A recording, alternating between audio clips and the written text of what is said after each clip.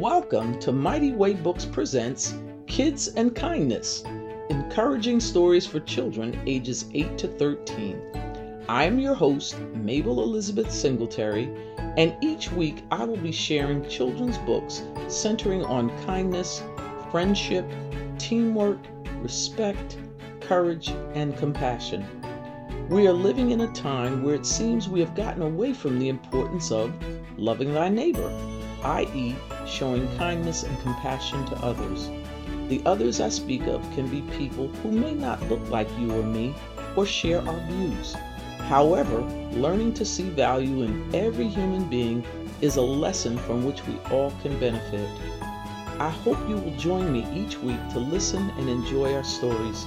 And don't forget to visit MightyWayBooks.com, where you will find encouraging and inspiring books for children ages 8 to 13.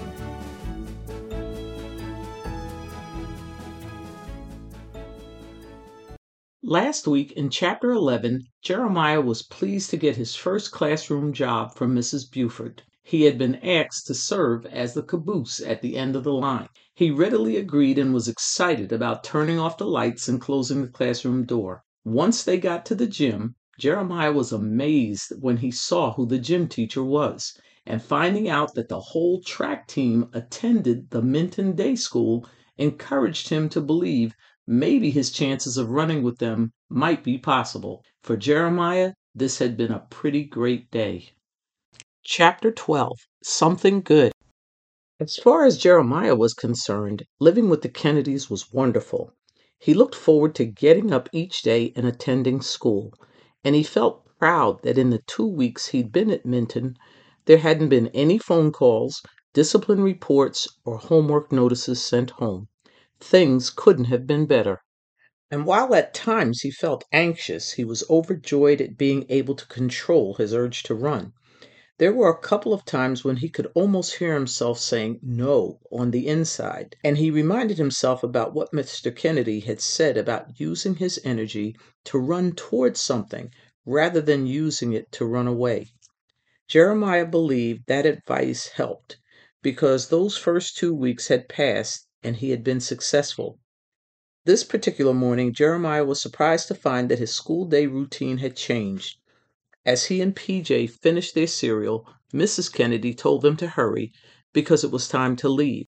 Both boys seemed a little confused by the change, but nevertheless hurried to finish what was left in their bowls and cleared their dishes off the table. "You're taking us to school, Mom?" PJ asked. "Yes, and we need to hurry. I don't want you to be late." "Is Mr. Kennedy all right?" asked Jeremiah.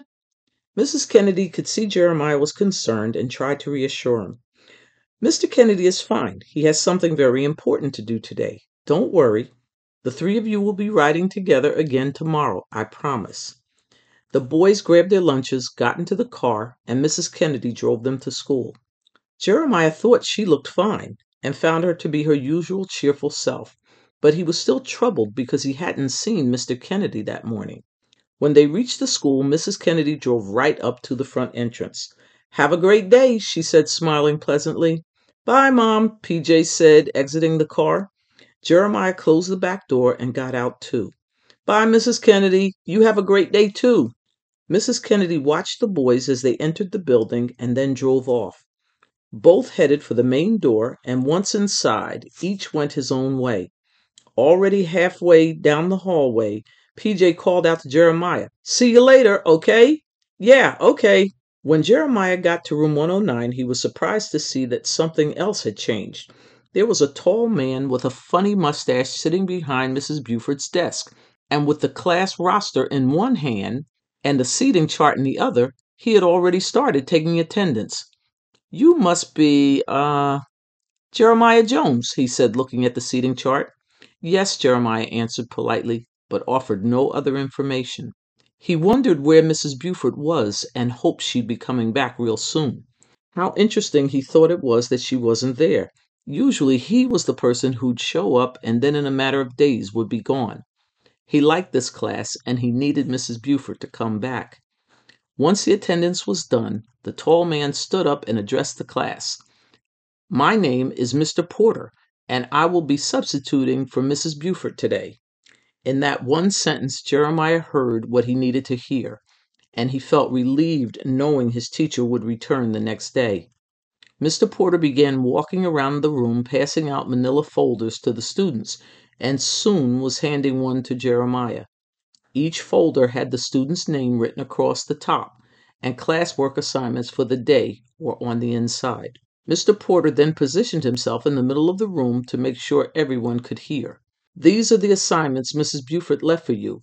If you have any difficulty, I'll be more than happy to help.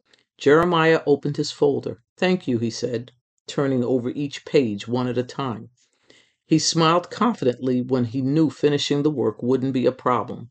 Mike had also opened his folder and started to work, but seemed to be having a hard time with the very first page. I need help, he called out. And right away, Mr. Porter hurried over to Mike's desk and began explaining how to do the math problems that were giving him so much trouble. In a few minutes, Mike was ready to tackle the rest of the worksheet on his own. That's easy, he said. I can do it now. Mr. Porter then went from desk to desk, asking the other students if they needed his help with their assignments. By the time he returned to the front of the room, he was pleased to see everyone working.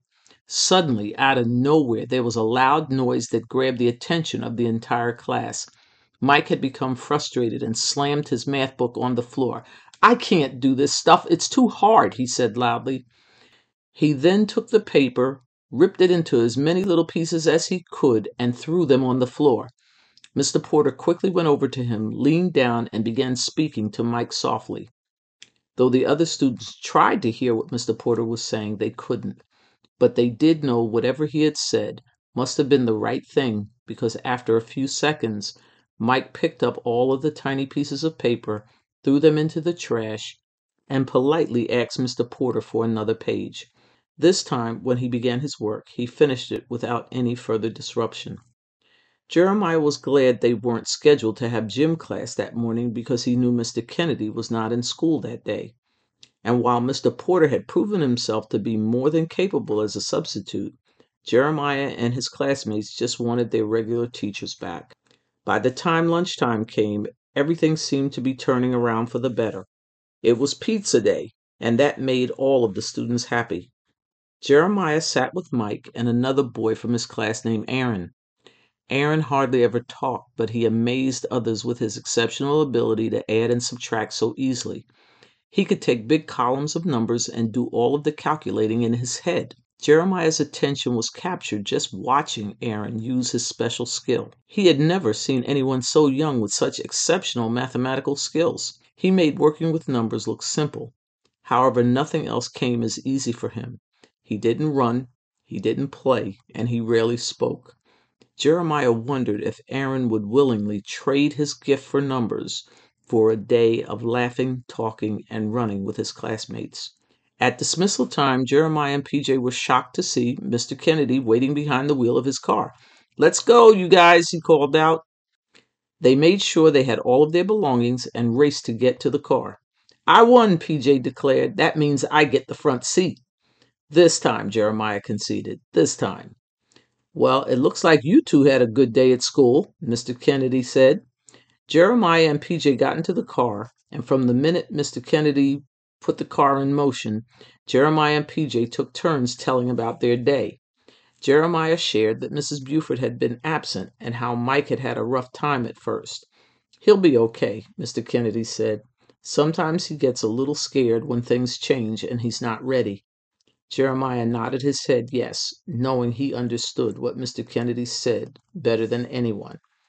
As Mr. Kennedy pulled the car into the driveway, the boys were surprised to see Mrs. Kennedy standing out front waving. It was unusual for her to be home so early in the day, so they figured something interesting must have been happening. Hurry up, she said, holding the door open. PJ and Jeremiah barely let Mr. Kennedy turn off the engine before the two of them leaped out, grabbed their book bags, and headed straight to where Mrs. Kennedy was standing.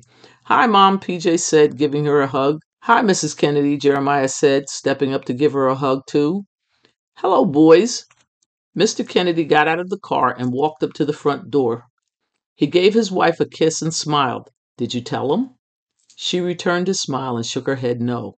I wanted to wait so we could tell them together. What is it? PJ asked excitedly. Jeremiah was anxious to know too. Is it something good? Will we like it? Mrs. Kennedy looked over at her husband. Guess we'll just have to show them, won't we? He took her by the hand, started walking up the stairs, and signaled for the boys to follow. I guess we will have to show them, Mr. Kennedy said, winking his eye. The boys followed them and gave one another a bewildered look. Checking for changes as they walked up the stairs, they couldn't detect anything different. From where they stood, everything was just as it had been when they left for school that morning. Not able to withstand the suspense any longer, Jeremiah broke the silence. Please tell us what it is, he pleaded. Yeah, PJ joined in. I can't take it anymore. Mr. and Mrs. Kennedy stopped in front of PJ's bedroom door. The boys were sure whatever the surprise was, it was behind that door. Mrs. Kennedy couldn't help smiling, and when Jeremiah and PJ looked at Mr. Kennedy, he was smiling too. Are you two ready for the surprise? He asked. Yes, they both said in unison. When Mr. and Mrs. Kennedy opened the door of PJ's room, the boys knew their surprise was as special as they had been led to believe.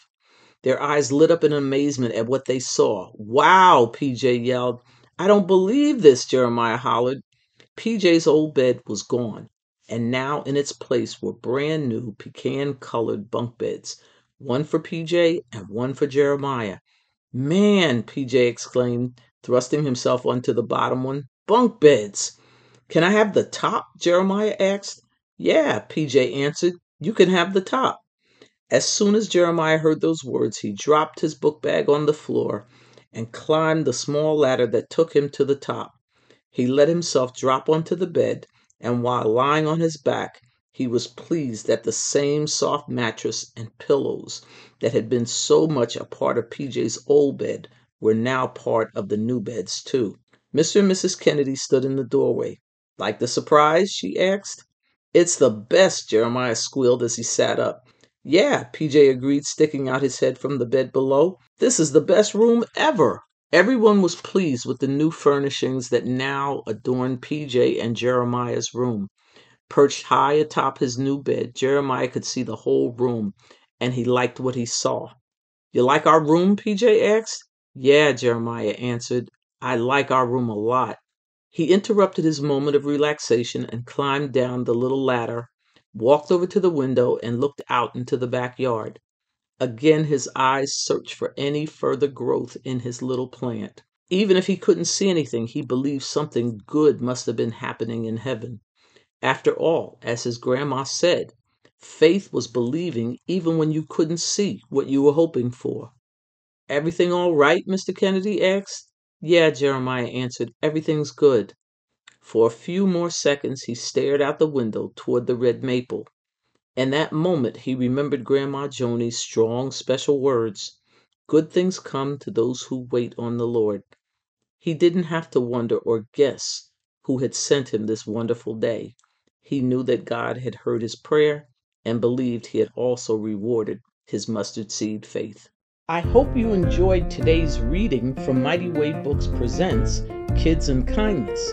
Please join us next week when I will continue sharing stories from the collection of encouraging and inspiring books for kids ages 8 to 13, which can be found at mightywaybooks.com. Until we meet again, I wish you a great week and ask you to do something nice for someone and to show kindness to everyone.